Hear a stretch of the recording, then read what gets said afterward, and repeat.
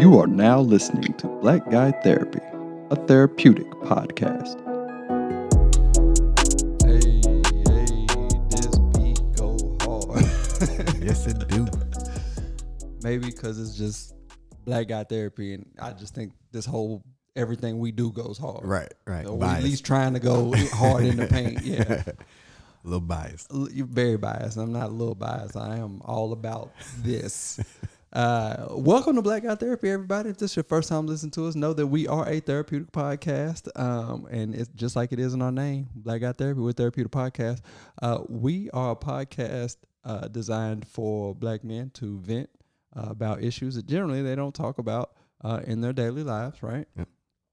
I didn't even say hello, Joe. I usually say hello. It's all right, man. I went straight into it today. That's because we just was looking at each other a minute ago. That's probably why. Probably, and you know, the conversation we was having, I was trying to get myself in the right frame of mind. Right. So I forgot everything else. Well, hello, sir. How are you? And, you know, I'm all right. Doing okay. Good. We missing our brother though. We are missing Henry, our favorite guest. Yeah.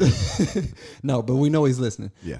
And I know that he's listening because he's even told me, like, man, I didn't see y'all post a new episode because it pops up on my phone. Right. So Yep. so I know that he's listening. Yep. While he's doing what he's doing. Yeah. So Henry, we'd like to see you back here soon.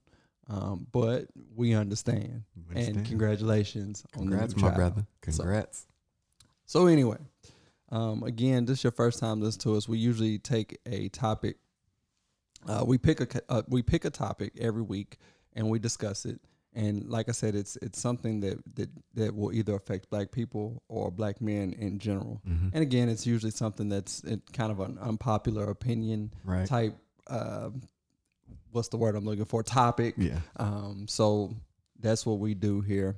And Joe, I think there was something on your mind that you wanted to kind of talk about today, and we'll see where that goes. Yeah, it is. And let me preface by saying, you're right. Like it's Black Guy Therapy, so it's meant for us. Yep. But we know that a lot of the issues we face aren't exclusive to us, but to a lot of majority, if not all, people of color are dealing with the same stuff. No but doubt about the it. beauty of this show is, and this platform is, anybody can learn from it. Yep. So, and that's kind of the hope. We want to speak to our brothers and sisters, but we also want to speak to everybody else who's willing to listen and hear and learn. Yes. And understanding, especially when it comes to interaction, because when you're not familiar with the culture and you're trying to interact, if you don't have some of those tools, it's going to be this foreign concept, and it's going to be very difficult to break down those walls on either side. So hopefully we're helping to break down some walls with the stuff we talk about, even though it is really difficult for people to accept and deal with sometimes. No doubt about it. So that being said, I think we do a really good job of talking about some things that go on, but I wanted to kind of shift gears just a little bit and try to be a little proactive as far as providing some steps, warning signs and things you can actually do. So the question, if it has to be topic based, the question I would ask to kind of kick things off is, what do you do as a person of color or otherwise if you suspect racism?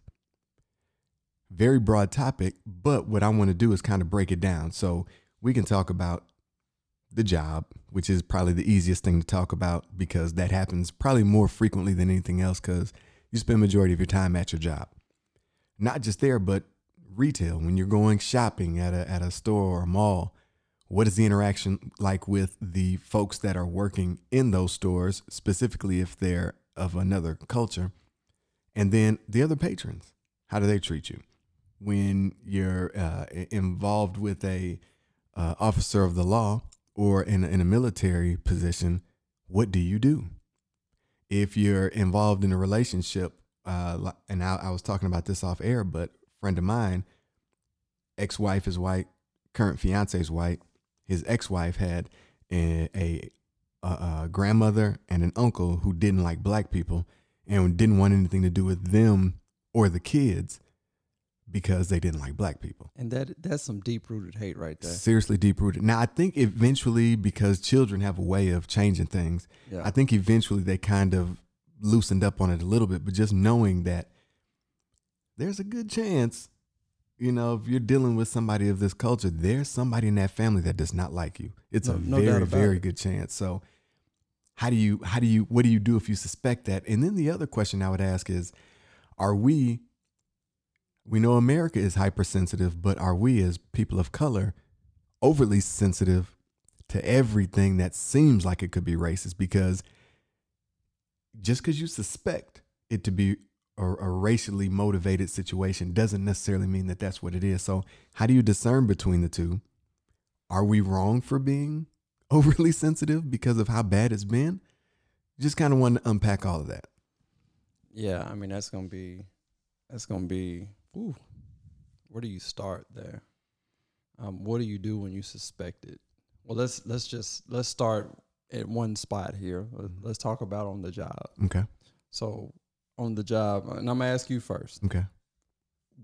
If you suspect racism in your daily job duties, what would you do? What is your protocol?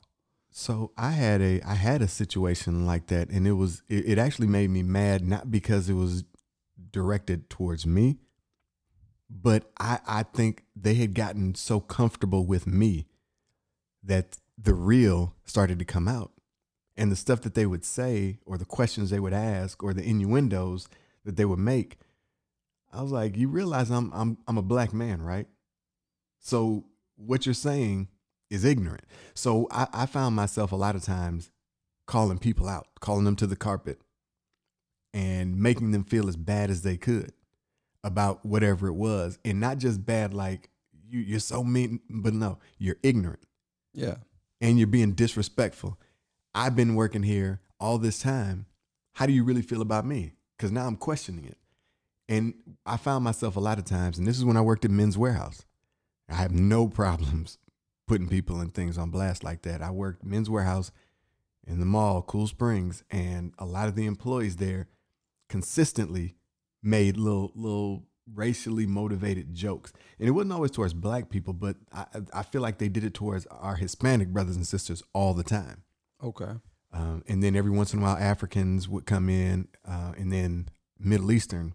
Specifically, you know, we have a high Kurdish population here in Tennessee. Yes. So anytime somebody came in like that, they'd be like, "Oh God, here we go." You know, it burned me up.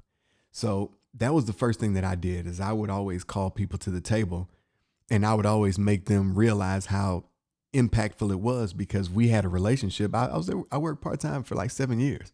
So we had a relationship enough where I could make them feel guilty, because I could always say, what do you say about me when I'm not around? What do you say about people that look like me when I'm not around? Now think about that before you say something stupid about somebody else. You know somebody that doesn't fit this picture you're trying to create. So why would you just naturally make this the case with every other culture that comes in here? So that was the first thing that I always do. Second thing is I would always remove myself from the situation. I would make it known that I was not happy, and then I wouldn't sit there and smile with them. I would remove myself altogether.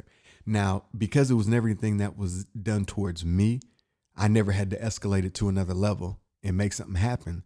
So there is where it kind of stops for me. I don't know what you would do at that point. So I can definitely talk about the passion I felt for other people, but I never had it happen where I was like, all right, this is happening because I'm black. Right. Okay. And I mean, that makes sense. That makes sense. And obviously you are a person who's like, look, I ain't gonna let this ride. I'm gonna go ahead and tell you how I feel. Yeah. I am the same way. Now, I work in state government, right? So it's a little different. The hierarchy of state government it's like treading water, right? Which some days it's really, really good. Some days it's really bad. So I think it's a little different being a person of color in a government system, because it's you can't. There's no way I could go like you. If you're a Men's Warehouse and somebody says something slick, I can't retaliate like you would, right? Because then I'm hostile, right? And then, well, so and so is being hostile, and then they go supervisor, and then I'm getting called, and then I get some write up, right? Right. And it's just different. Mm-hmm. But one thing that I have done, and one thing that I've been known to do, because this is just me, and I document everything. So Yes. I have in my phone, in one of my phones, because I have a handful of phones. In one of my phones, I have every instance where I have felt that something was either racially motivated or where I just felt that I was discriminated against because of either my skin color or my age. Yeah. Because and obviously 40 is a protected class. You're a protected class now. You know that? That's what's up. Yeah, you're in a protected class. I am not, but you know, I work with a lot of people who are older, who, you know, that old school mentality says get your experience and we'll bring you up through the ranks. Yeah. So, you know, there have been instances where I felt like I've been looked over because of X, Y, and Z. Right. But I document all those things. That's really good. That's a good call right there. Yeah, because if you document it, when you do bring it up, you know, there's nothing they can say. Right. Right? It's like, okay, well, I know on this day, this person did this. So, I mean, what do you do? Yeah. There's nothing you can do. Especially when you got multiple instances Yeah. like that. It's one thing if you got one situation that can be debated, but when you got 5, 10, 15 things documented. Exactly. I document everything. That is one thing that I do in the workplace that protects me. Nice. And not only does it protect me, it protects other people who look like me, because now if you know that I'm documenting everything, you're going to be less likely to say something around me. Now, if you can be around your other friends and say whatever you want, but I know you're not going to say it around me. Right. So I'll say this then, because one of the things I wanted to do is come up with some things to share, pieces of advice. That right there is probably the best piece of advice I could give anybody in a workplace setting. Document. Listen to that, people. Document. Yes, it takes a little bit of work. Yep. It takes a little effort. But CYA is something that they tell you all the time. Make sure you are covering yours at all times. Yep. Now, on the flip side, the morality piece, that's the doing it by the book piece. But the morality piece is do not be, as they say in church, a pew ornament. Don't just sit there and not do anything. Yeah. If you see something, say something. Do not allow issues or racially motivated instances in a workplace to go unchecked. Yeah. The off-color jokes, things like that, you can't go for that once, because you go for it once. Now there's an expectation. Yes, you set a precedent. So don't do that. So those are the two things I would say immediately are the takeaways from suspecting racism in a work environment. Now, let me flip it. How do you actually know that it's truly racism? So that's a good question. And I think my answer to that would be, if you've known this person and you've worked with this person, I mean, obviously, if you work with somebody for 3-4 years, you probably know them, especially if you're spending 8 hours a day with them, right? Yeah. So you're going to know what's their norm and what's not their norm. Mm-hmm. So there's people that I've worked with for, 3, 4, 5, 6 years. I know their norm, and I know when they're stepping out of line. Right. Now, if they step out of line, I will check them. I'll check them, but I also document. Right. Right. So yeah, you just have to know. I think you have to know the person, because if you don't know the person, then you might screw yourself. Yeah. But I always wonder, because there are some people. You ever had those people you work with and somebody says something slick and you're like, well, that's so and so. That's just how he is. That's just how they are. Yeah. Yeah. Yep. See, and that's the problem for me, because like you said, if you let it go unchecked, then they say whatever they want. Right. Now, let me go back and say this: the government is one of the largest employers. Like I think in the top 3, maybe top 2, employers of people of color. Did you know that? We kind of talked about that. Yeah. So you think about this: even though they hire a bunch of us, there's still a bunch of, it's still dominated by like white people, Caucasian people, right? Men specifically. Men specifically. Mm-hmm. And the culture, I feel like the culture is this is how we always operate. This is what we've always done. And then when you throw, people of color in the mix, essentially it's almost like, well, I'm just happy to be here. Right. And because I'm happy to be here, I don't want to lose this good paying job. And, I got other things. So I try to stay out of that. Yep. And see, that's the problem. Mm-hmm. And that's what I can't deal with because I'm not wired that way. Maybe it's because I'm a millennial, and millennials we operate a little differently. Yeah. So it's funny. I've told people about stuff that's going on at my job, and they're like, just don't say nothing about that. You just keep your head down and keep pushing. Classic. Don't let one monkey stop your show, right? Yeah. And I'm like, yes, I'm gonna let this monkey stop my show because this monkey is wrong. This monkey doesn't need to be here. So, I think at the end of the day, it's hard because you're battling. It's a generational gap there. You're battling the old versus the new, and it's just tough to navigate. It is. So, and I'll say this: anybody who understands. So I used to like some of the police shows. It was one, Criminal Minds. I used to love that show. And what's interesting about Criminal Minds is that you're like, man, how do these people be so brilliant? They figure this stuff out. But when you think about it, to work in that profession, you have to pay attention to the smallest details that most people aren't paying attention to. Yep. You also have to trust your gut. I bring that up because when it comes to racism, sometimes you have to trust your gut. We've seen it enough times to know that it's real. Yeah. So that means you shouldn't just continually question yourself. If something feels wrong, it probably is. Yeah. And in a workplace, especially if it's, to your point, in government, I would imagine that all the positions of authority and true power are Caucasian men. At least where I work, yes. And what I see, yes. There is zero color at the top. And we're in the South. Yeah. So just being honest about where we are, to have to keep all of this in context. It's a good chance, just like we said with my friend that was married to the white woman and had the people in her family that did not like black people. It's a good chance that some of the people in those positions of power don't like black people. It's a very good chance. It's a very good chance, which is unfortunate. So that means when stuff happens and it looks strange, as they say, if it walks like a duck and talks like a duck, probably is. Yeah. So trusting your instincts and your gut, and then watching. The other thing that I know people do in their jobs far too often is they talk. Yep. They're always talking, always, and they're not listening enough. If people would sometimes just shut up and let people talk, what you just said earlier, which is you get to know the people, you get to know by listening, not by talking. Sometimes when you're at work, just shut up and listen. You don't have to be a hermit and stuck in your little shell and keep your head down, do your work. And you can interact with people, but do less talking and more listening.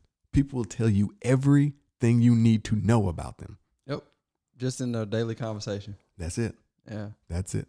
And it's crazy, working in government, you have, let's just say this, working in government, if you're walking into a building and the TV is on, it's especially in Tennessee. Mm-hmm. I'm using Tennessee because I know Tennessee because I'm here, right? You may see Fox News on 90% or 99% of the time on the channel, right? Mm. Now, let's think about Fox News. This is Todd's opinion. I think Fox News is a propaganda pusher. That is my humble opinion. So, I'm going to back you with that. Yeah, and that's just my opinion. But when you see, and that's how I judge any building I walk into, and I see that, I already have this notion of what I am going to deal with, yes, and who I am going to deal with. Yes. Because if this is what I am seeing, then I already know what I can expect. Yes. Which I hate to say that, right? But in my experience, it's true. And I want to pause right there. So one of the things that I don't like is when people tell you about keeping an open mind and not judging a book by its cover and things like that. we got to stop living in a dream world. That is not reality.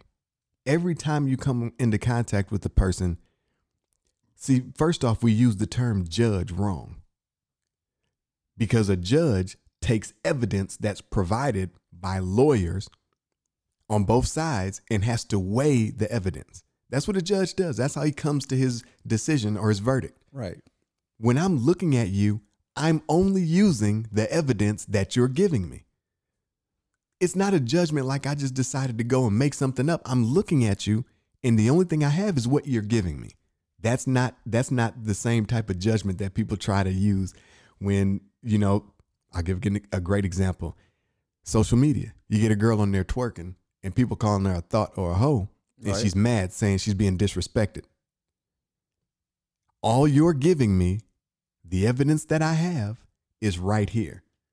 I'm basing my opinion off of this right here. Right. What's in front of me. So, and her doing that dance, which could be a tribal African dance, because that is how our people danced back then, and it said something about us, right? Yeah. But because of what it has evolved to today, Yes. people have this preconceived notion about Absolutely. that young lady. Absolutely. So it's always funny to me, and I know we're deviating here, but I want to touch this because I think it's important to say as well. Yeah. Because again, we're talking about using your good senses at some point. This is what this is for. One of the things that I would call my people to the table to be a little bit more accountable of is this thing we're talking about right here.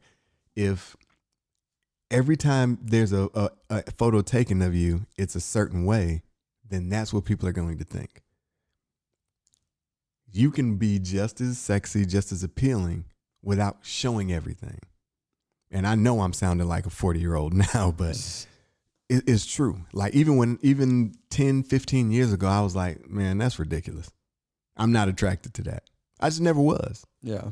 So now bringing that back, I'm using my good sense, paying attention to the evidence that's given to me.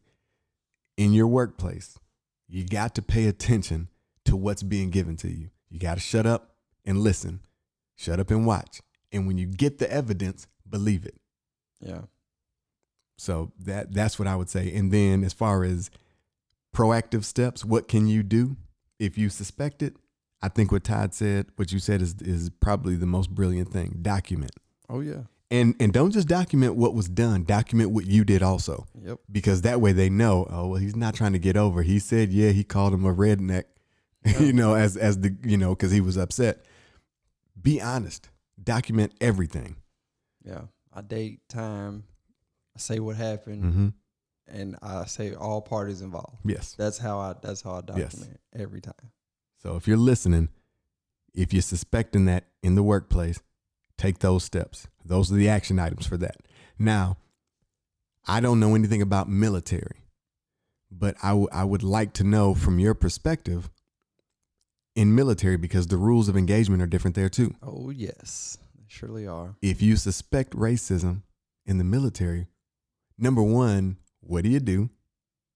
Number two, is there anything you can do?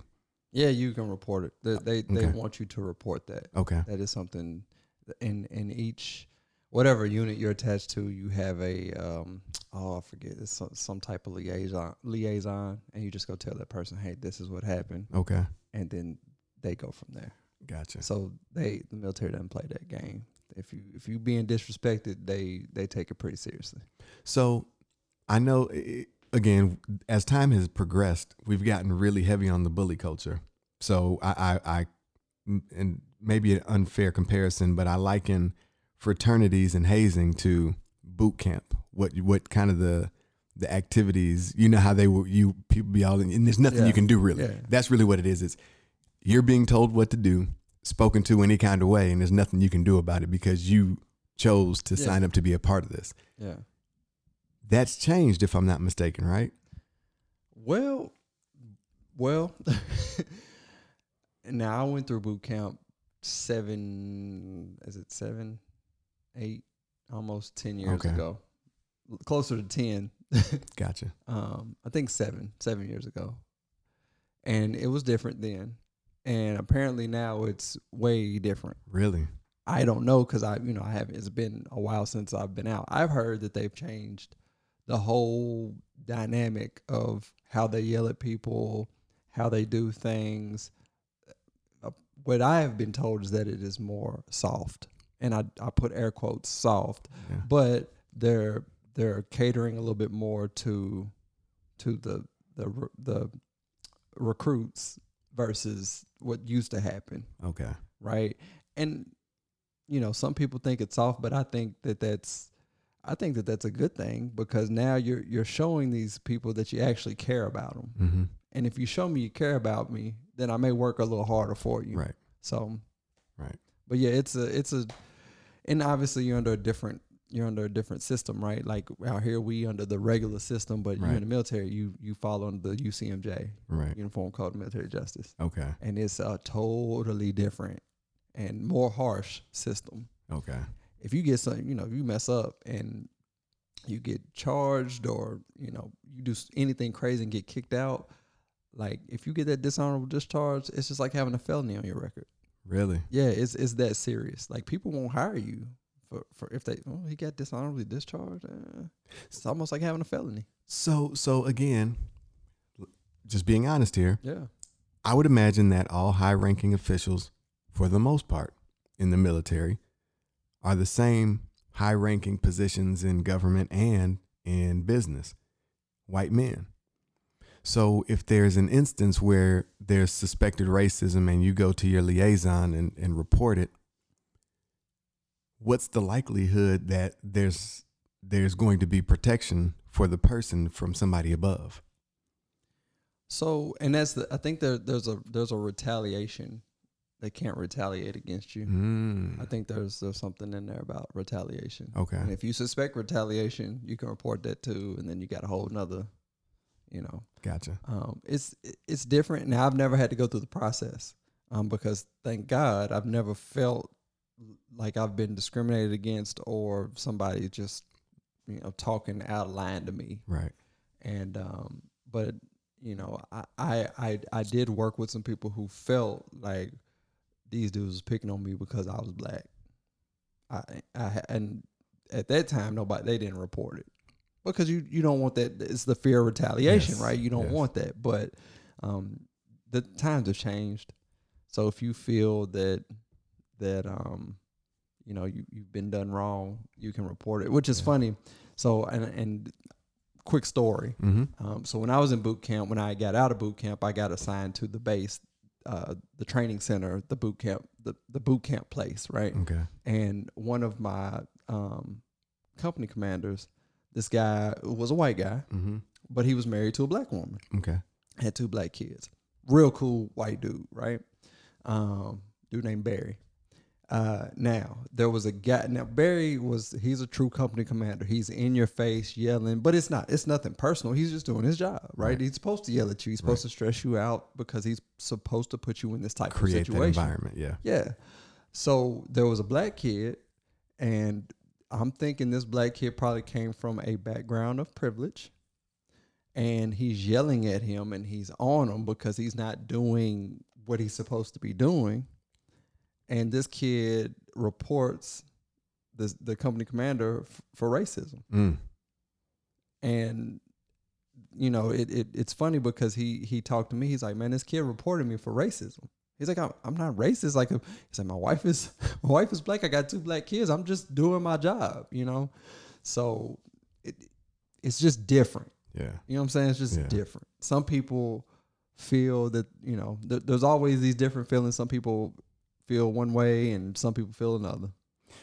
So I want to share a story, and to kind of piggyback off of yours, how close are we to break?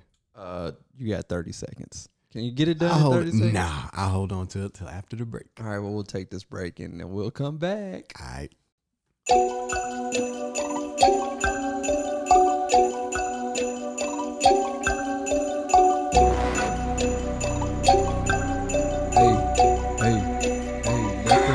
Baby out now.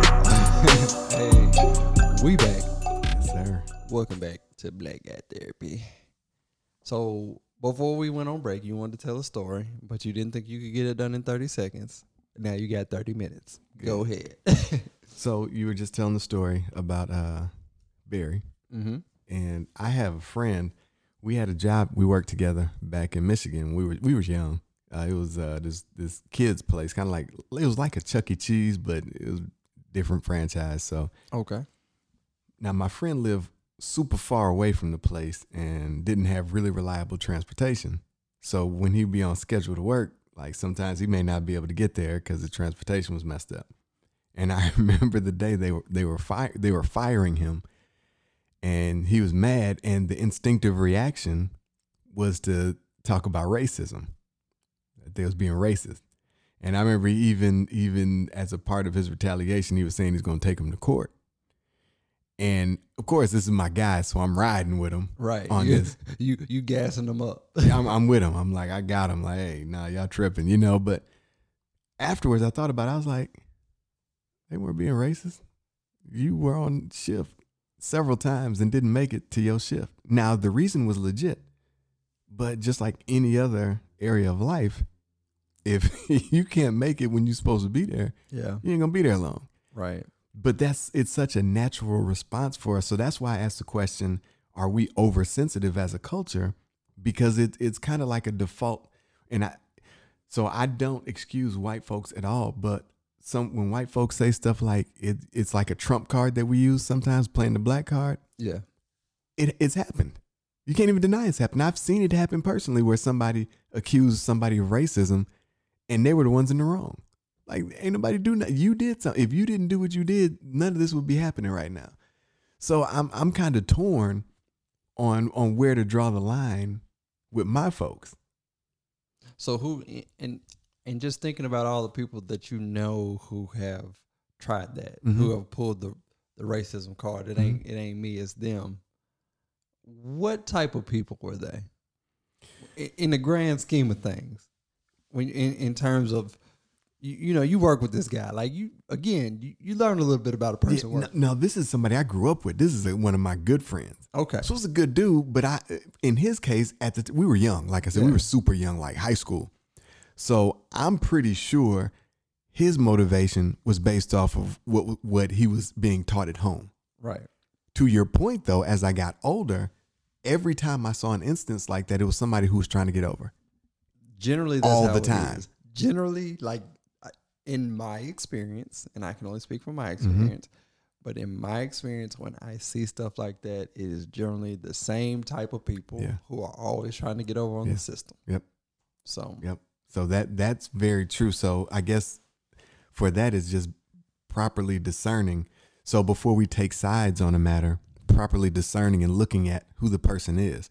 And if you don't have a perspective into that person or enough information, just be quiet, sit it out. Because we like to bang hard for our people from a distance without knowing everything. I had another friend actually that he was saying, he was basically telling me that I was wrong because I said, if you do something, I'm not going to just go bang with you just cause.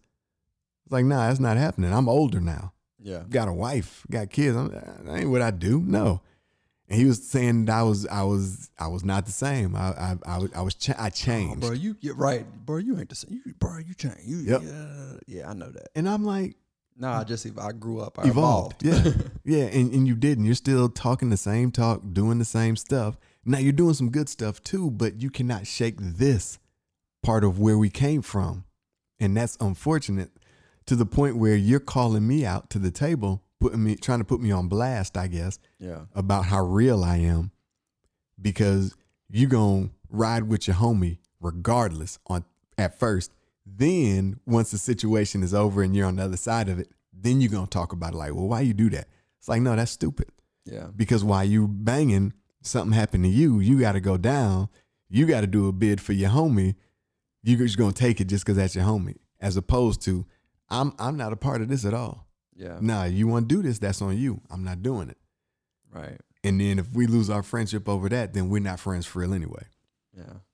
So I want to circle back around to, are we hypersensitive to it? Mm-hmm. Right. So that makes me think of a few different things. Okay. So full disclosure, like I am back in school working on another bachelor degree in Africana Studies Mhm. because it's free, and why not go back Right. to school if it's free, right? Right. At the University of Memphis, go Tigers! Oh man. I'm one of those people now. So in one of my classes, we had a question, and we talked a little bit about this, but the question was, do you think that there is systemic discrimination in our criminal justice system? Mm-hmm. Now, I want you to answer the question, but let me give some context here. Sure. Based on what you just said, Mhm. are we being hypersensitive? So, and then going back to the question, is there discrimination? I think that there is, right? And I think that throughout history, we have seen the processes that make this happen. And because throughout history, you know, our parents, our grandparents, their grandparents, their parents, they all went through that type of trauma and those type of systems. Yep. Then that is what they know, and they're gonna be hypersensitive Right. to it because that is what they've seen. Yep. And anything that looks like it, even if it's not on the surface, right? They're gonna call it that. They're gonna call it that because that is what they know. Mm-hmm. So are we being hypersensitive to it? In my opinion, no. I think we are sensitive to it because we know, but well, let me rephrase it. Maybe we are being hypersensitive because we've seen it so much. Yeah. So we call a spade a spade. If we Right. see it, it's like, no, that's what that is. Yeah. That happened to JoJo and them back in '79, Right. and Uncle Billy Joe, and you know what I'm saying. So yeah. so, I mean, do you think that based on what we've seen throughout history, what we've seen throughout our justice system, what we see throughout the laws that are created in daily life that are supposed to govern us, do you think that seeing those things and looking into them has made us hypersensitive? Yeah, well, that was where I was going earlier. Was yes, we're 100% hypersensitive, but it's justified. That's the sad part. So, bullying, we've gotten also really hypersensitive as a culture, the human culture, really, but more specifically America, about bullying.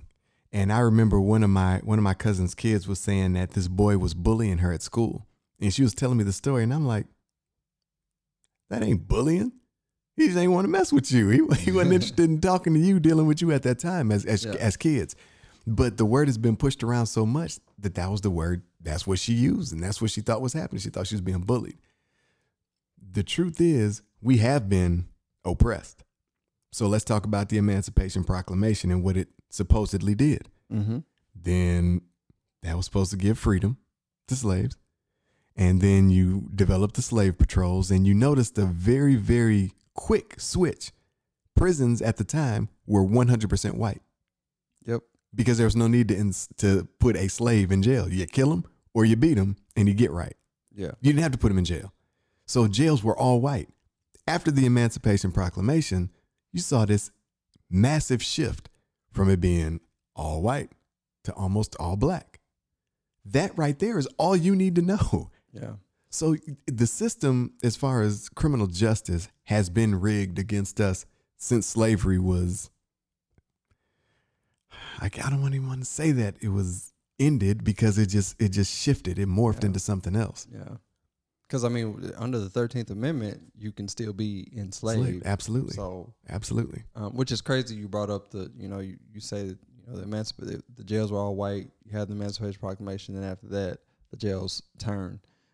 It's funny because I was just talking about this, and I was saying, hey, look, you had this shift once enslaved persons were free. Mm-hmm. One of the very next things that happened is that legislators started creating loitering laws. Yep. So if you're black and in the South, Mm-hmm. and you don't have a job because nobody's going to hire you, right? You got a house more than likely. Right, and you don't. So what do? You're just out, right? Yep. So now you're technically loitering. Absolutely. So now I arrest you for loitering. Then you go to jail. You don't have any money to pay bail, right? Mm-hmm. So now you're in the jail. Now you're in the system, Mm-hmm. and you broke the law. Loitering carries this sentence. Mm-hmm. Well, this is what we're going to do. We're going to send you back to Johnny Joe's plantation, to work off. You're going to work off Yep. your 10 years at the Yep. plantation. So Yep. now you've essentially you're re-entered what you left, So and it was legal to do it. So to answer your question, yes, we're hypersensitive. To answer your other question about the justice system, yes, it is systemically we've been pitted against that system. So do you think the justice system has made us this way? Yes. The justice system has made us hypersensitive to all situations that have to deal with us and race. So let me go on a more granular level than that. I've said it about 3 times already. The same folks that are in control in the government, in the military, and in the workplace are the same ones over the justice system. Mm-hmm. Is that fair to say? I mean, For the most part. we can look at TV and see what's going on, right? So what I would say, instead of the system, the people behind the system made us that way.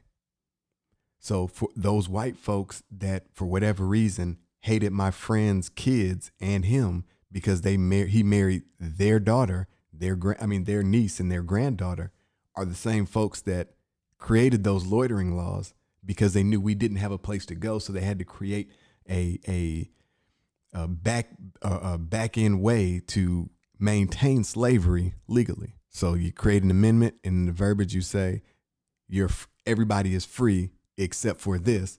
Then you create laws so that this happens to the same people who just came out of that slavery. Yeah. So yes, it's not the system. The system was created by a person. Yeah. We never need to lose sight of that. No system exists without somebody pushing that system. So I look at the people behind the system, and it's not all white folks, but there are some white folks who did not want us to be on this planet. Yeah. And they created this system. Since they couldn't just make us vanish, they created this system to put us where we are.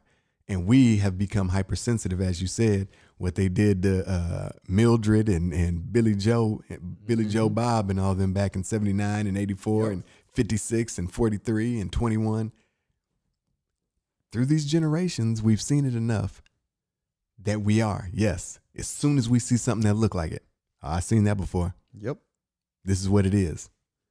And maybe we could be wrong in some instances, but again, I talk basic psychology. When you're talking psychology, you have exceptions and rules.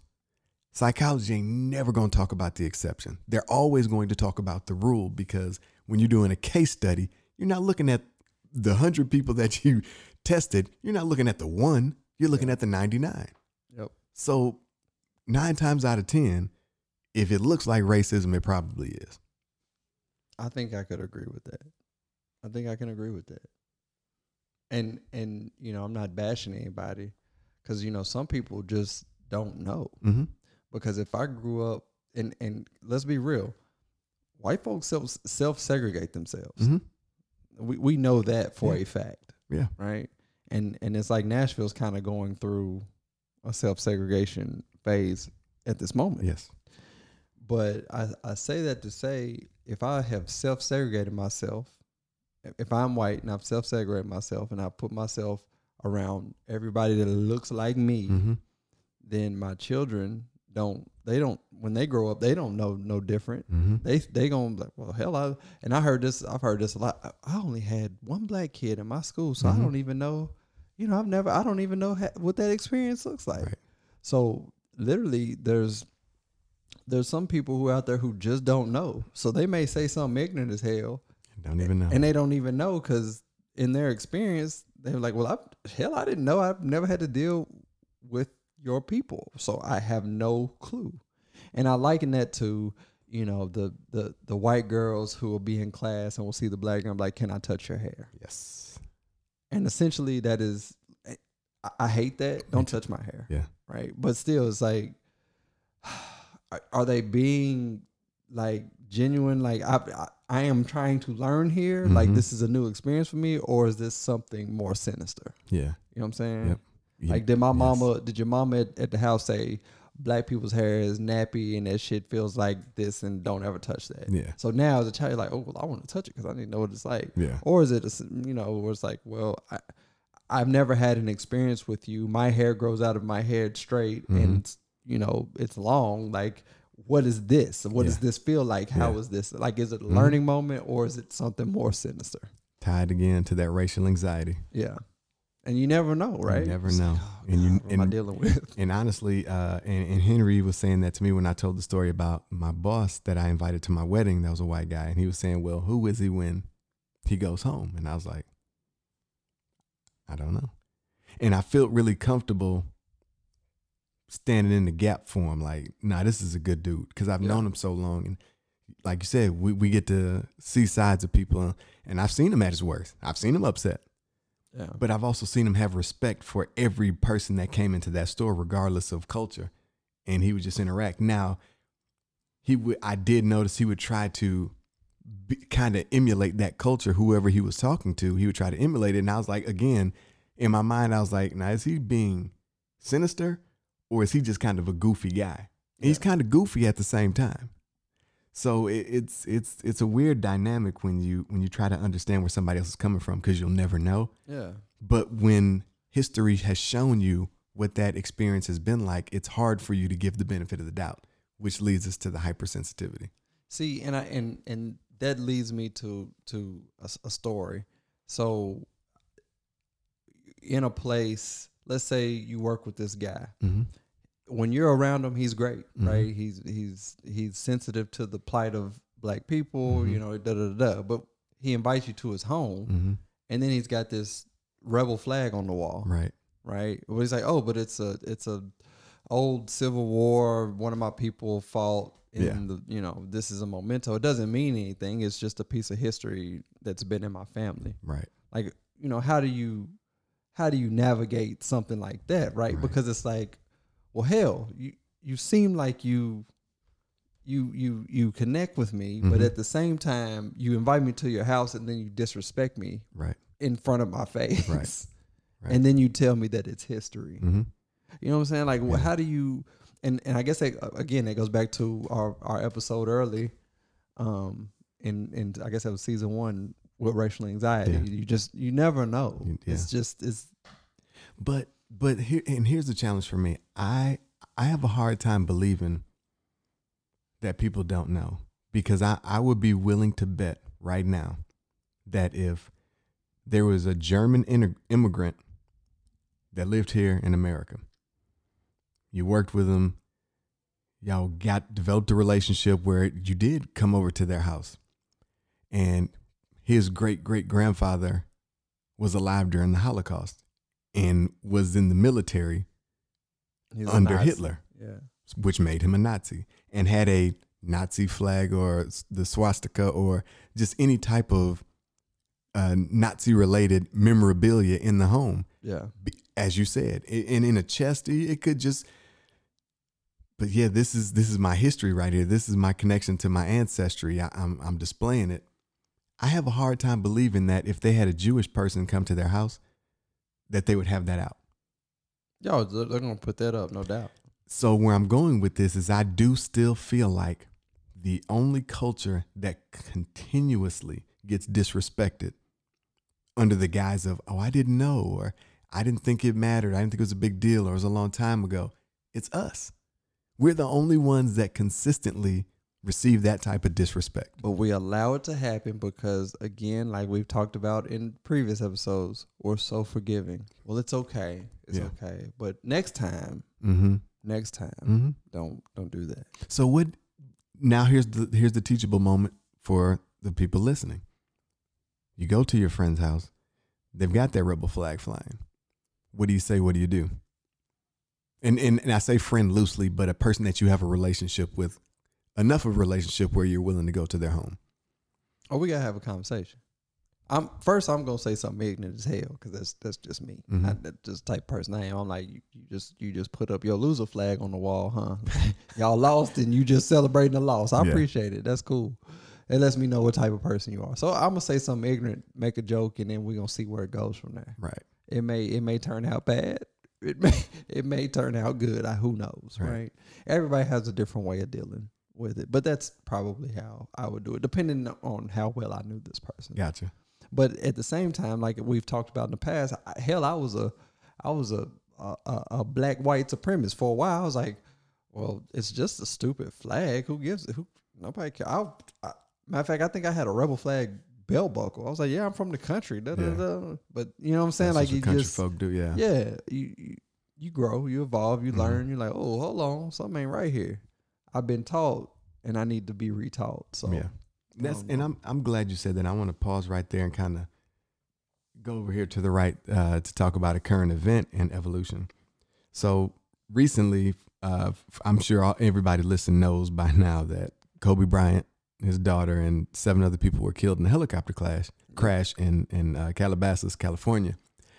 And there was a reporter that came out and just completely, white woman, just completely was destroying Kobe's character because of what happened in Denver. Oh yeah, I forgot about that. Yeah, and she was just putting it out there, and I saw several people's takes on what she said, and I would say the majority of them. I didn't see anybody agreeing with the woman. Everybody was basically coming at her. But then there were people, and this is how we work sometimes, which bothers me. A lot of black people were killing Kobe for that back then. Yeah. Oh, you messing with that white girl and blah, blah. But then we lose this legend in basketball, and apparently I didn't realize how great his touch was everywhere else outside of the basketball game for people. But you lose this person who's meant so much to so many, and it's like everybody forgets about how they felt before. That bothers me, but I couldn't get mad because I'm like, well, maybe those people just allowed the evolution, because I was one of those people. I stopped liking Kobe for about 2.5 seasons because when that whole thing happened, he came out and was like, well, nobody says anything to Shaq when he does stuff like whatever stuff he be doing. So I was mad at him for that because I loved Shaq. Shaq was larger than life for me. So I was huge on Shaq. But I got to thinking later on, and I was like, there's a whole lot of people that have done stuff that they regret. Right. He didn't rape the woman, number one. All he did was cheat it. Yeah. People cheat all the time. So I'm not mad at him for cheating. I was mad at him for throwing Shaq under the bus. Right. Take the pressure off me, on somebody else. Yes. And it was just because he was young. He probably didn't know how to handle all the criticism. He was getting enough on the basketball court. Right. So now you're attacking his personal character. I'm sure he just responded stupidly, but he responded. And I'm like, man, everybody deserves an opportunity to grow and get better. Yeah. So with that same mindset, bringing it back to this topic, I think what you said is so brilliant, sneaky brilliant. Like, there's got to come a point when you interact with somebody, maybe they were a Nazi, or their people were, or maybe they believe in the concepts or philosophies of a Hitler. Maybe they are a white nationalist or something else. I forget the name of the group, the Aryan Nation or whatever else. Yeah. That doesn't like black people, and you come into contact with this person, they have an opportunity to change and to grow. Well, not change, but they have an opportunity to evolve. Yeah. So it's like, we understand that racism exists. We understand that there's some despicable people out there. We also understand that we as a culture are far too forgiving. But where do you draw the line with forgiveness, holding on or maintaining the feelings of anxiety that cause other feelings against his folks, versus allowing them an opportunity to get better and being willing whenever that time comes to help to facilitate that evolution if possible? Like, where do we draw the line? Because I'm with you. I hate that we're so forgiving all the time because it gives license to continually treat us a certain way. Exactly. But there's so much energy that it takes to hold on to those feelings in certain instances. Like, and I know I told the story before, but real quick, when I forget his name now, but there was the brother that got killed in front of the convenience store at night. Is that Gardner? Not Gardner. Not Eric Garner. He was New York. It was, and I forget his name every time. I feel so bad, but yeah, I know who you're talking about. And he was on his Alton Sterling. Alton Sterling, yes, thank you. He was on his stomach, both arms behind his back, and they still shot him. So it was like, after that, it broke me down. Like, the next morning, I was crying in the morning, and I'm just like, why do they hate us so much? And I was so angry. And I was like, it's got so much control over my emotions. Where do I draw the line between giving someone else that control and not being docile and forgiving to allow the things to continually happen? Right. That's where I don't know, even today, right now. I teeter back and forth between the two. Yeah. Because I want to be willing to allow somebody that room to grow. But at the same time, I got my fist up, like, by any means necessary. Right. So it's just, I'm stuck right there. So what would you say to that? You know, it's a lot. It's a lot to unpack right there. And this is, I'm gonna just say what I would do, right? I have to essentially get rid of the Botham Jean effect. Yes. And I'm not talking about Botham Jean directly as him. I mean, I don't know much about him. I know what happened to him, Mm-hmm. but I'm talking about, when I say the Jean effect, I'm talking about his brother, right? Yeah. Like, I have to critically think about situations. And then I have to, once I critically think, I have to speak with purpose. Mm-hmm. And that's how I have to do it. And just by critically thinking and then knowing what not to say and knowing what to say will help me. That's what helps me. Yeah. Because then if I am talking to you and we have a situation, if I've already thought about it, and full transparency, I have just started doing this more recently, and I don't know if it's because I'm older, but if I am going to reply to you, if you ask me something that's something like super serious or what I believe or perceive to be serious, I may not respond to you on that day. Right. I need to think about it. Yeah. Because I don't want to say something out of bounds. Yeah. And I don't want to say something just out of line. So Right. that is what I would do. That's good. I like, because that's a good point, bringing up Botham Jean's brother, because his brother